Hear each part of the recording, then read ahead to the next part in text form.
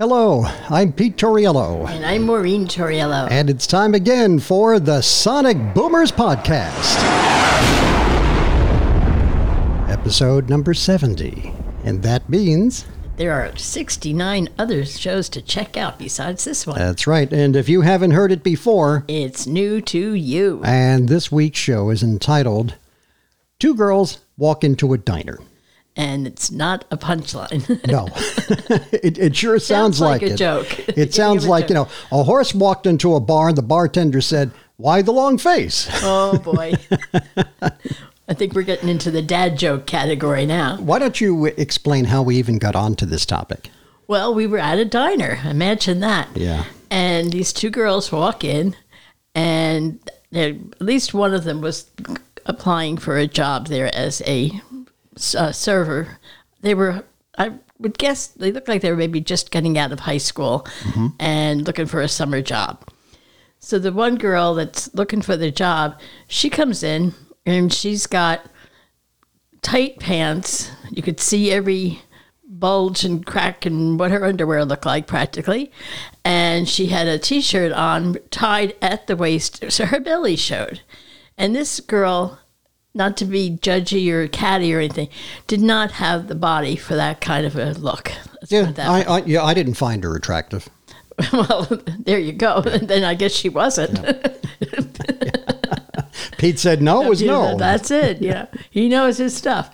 But it was not, to me, I looked at her and I'm thinking, honey, you're not getting this job because of just your appearance alone. Yeah.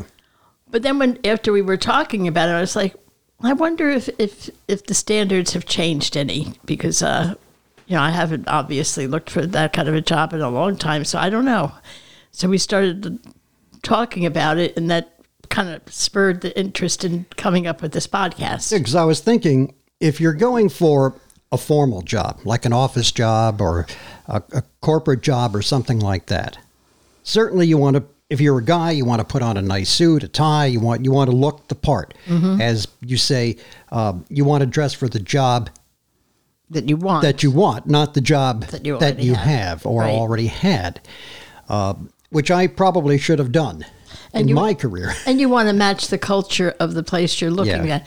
If you go into a place and everybody's wearing, suits, and you come in with a sweater or something, it's not a good idea. Yeah. So I decided to look it up. If you're going for a job as a waiter or a waitress, or I guess server is the gender neutral term, or do they call it a serve now? Because they're shortening everything now. I don't know. So if you're going for that kind of a job, really, what is the appropriate thing to wear? Inquiring minds want to know. So what have you got? Okay, well, it says, although you might think of casual attire or a uniform when you think of a server-type job, preparing for the interview is still a formal process, regardless of what kind of a job you're looking for. Like any job, you might be able to dress more casually once you've been hired. But when you're interviewing stages, you have to be as professional as possible. This, by the way, is taken from something called the Way Up Guide. Mm-hmm. And one point that they bring up is pick a conservative outfit that reflects your personal style. Now, if your personal style is like way over the top, I don't know what you're going to do. If you're goth and, You may want to rethink it on the interview. You'll want to dress conservatively, even if you're interviewing for a casual restaurant. For men, this means clean, wrinkle-free khakis or slacks with a nice button-down shirt. For women, it means nice pants or a skirt and a blouse or casual dress. Stick with neutrals if possible, but do add personality to your outfit with a colorful but tasteful tie or scarf.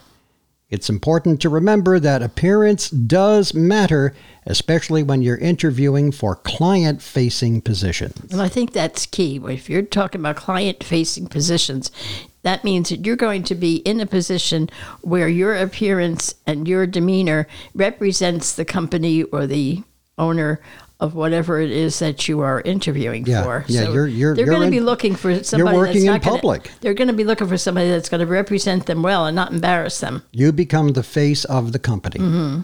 Absolutely. The other thing that it says is to make sure that you're comfortable. And when you interview for a restaurant job, I didn't realize this, but many times it turns into more like an audition.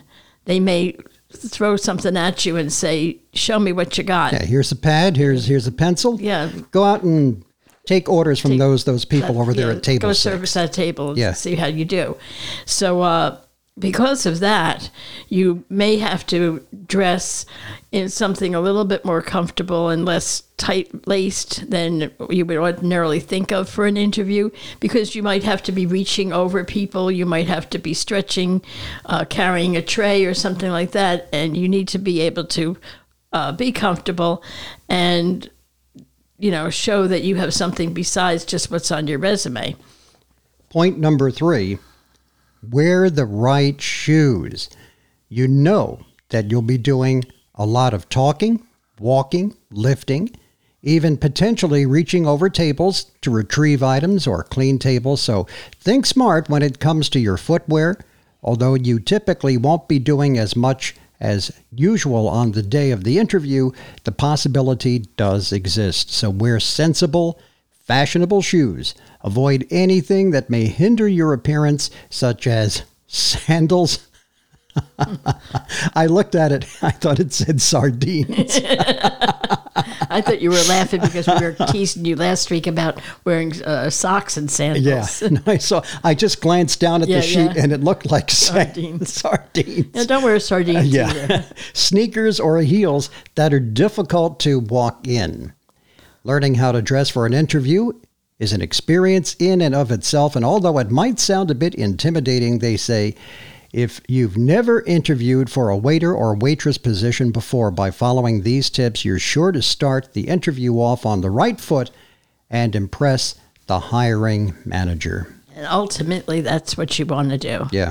Yeah. So, You have to be impress them and make a lasting impression on them, because if they're looking at a lot of people, you want to stand out in a good way, that they remember you. bottom line, at the end of the day, appearance still matters. It certainly does. Yep.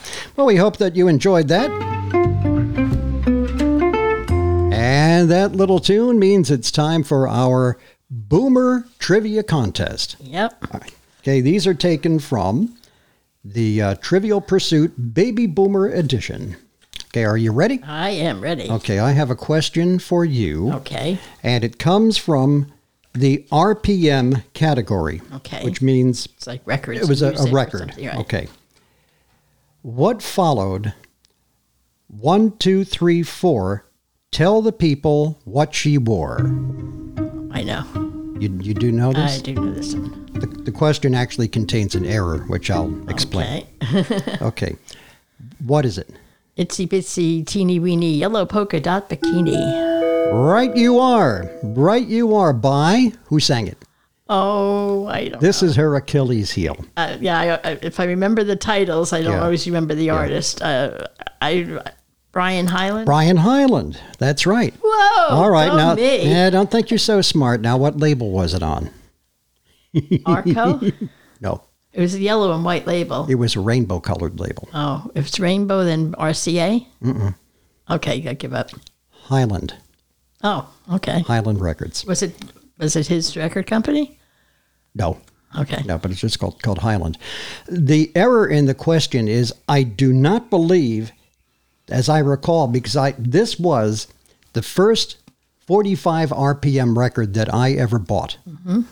When I was little Petey, and Mom took me to the Platypus record store in the Sayrewood Shopping Center, and I plunked down my, I think it was like 69 cents or something for a 45 RPM record, and it was Itsy Bitsy Teeny Weeny Yellow Polka Dot Bikini. But it says here, 1, 2, 3, 4, tell the people what she wore. I believe, I would bet money on this, it's 2, 3, 4, tell the people what she wore. I don't think there's 1 in there. I don't think they counted off the 1. 2, 3, 4, tell the people what she wore. don't know. I don't know. I could kind of hear it with the one, but See, I'm hearing it without the one. well, maybe you tuned it just a little bit late. I have a deafness for ones, you see. You know what? When we get done with this show, I'm going to have to find the recording. Oh, you know that. And give it a listen, because that's going to drive me crazy. Okay. All right, so 1 point for you. Okay. Okay, hit me. All right. What 1971 ABC series starred James Franciscus as a blind insurance investigator? And this is from the TV category. Oh, boy. James Franciscus. I think he used to be Mr. Novak at one time. That was another show that he did. Wow. I'm drawing a blank on this one. Longstreet. Yeah, I had no clue. Oh, well. Okay. Okay, do you want to go for a bonus round? Okay. All right, we'll do a bonus round. Here you go. I'm pulling this one also from the RPM category. Okay. Okay, Maureen. What colors were the cellophane flowers? I'm looking at your face, and you have that look that says, I know this. No, you don't? Keep going. What color were the cellophane flowers in the Beatles' Lucy in the Sky with Diamonds?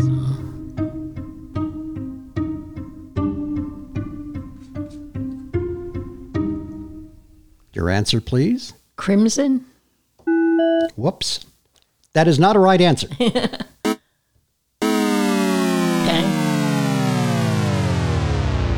Yellow and green. Oh, okay. Okay. Got one for me? Yeah. Okay. This is from the news category. Okay. What 1967 events did the Kerner Commission investigate? Kerner. 1967. Okay. Was that the Kerner Commission? I'll give you a clue. It's a very general thing. It's not a specific incident. Hit the button. I have no clue. Race riots. Okay. Yeah, I had no clue on that. Sorry. All right. Well, hey, listen, you can't win them all. Next week, another edition of the Sonic Boomers podcast. And we were talking about some ideas for next week's show. Mm-hmm. And we may ask for some input from you guys. So we want to talk about pets next week. Right. Pets. All things pet. Yep. And which is better, dogs or cats? Now, I have my preferences. And so do I. And I will share them with you next week. And we're also going to talk a little bit about pets being a part of the family. What's a reasonable amount of money to spend on a pet that is very, very ill, maybe a terminally ill pet? And when is it time to maybe realize that it's time to say goodbye to that pet? We also want to hear your other pet stories. We want to hear some of unusual pets you may have had. Yeah, like we've had some crazy pets with our kids. I'm not going to tell you now. Yeah. You have to tune in next week. And also, some endearing pet stories, or maybe a heroic pet that you had. Anything related to pets. Or pets that did some really cool tricks. Okay, so any of that kind of stuff is what we're interested in, and we'll be talking about it next time. So join us next week for another edition of the Sonic Boomers. I'm Pete Torriello. And I'm Maureen Torriello. Now, go out and make some noise.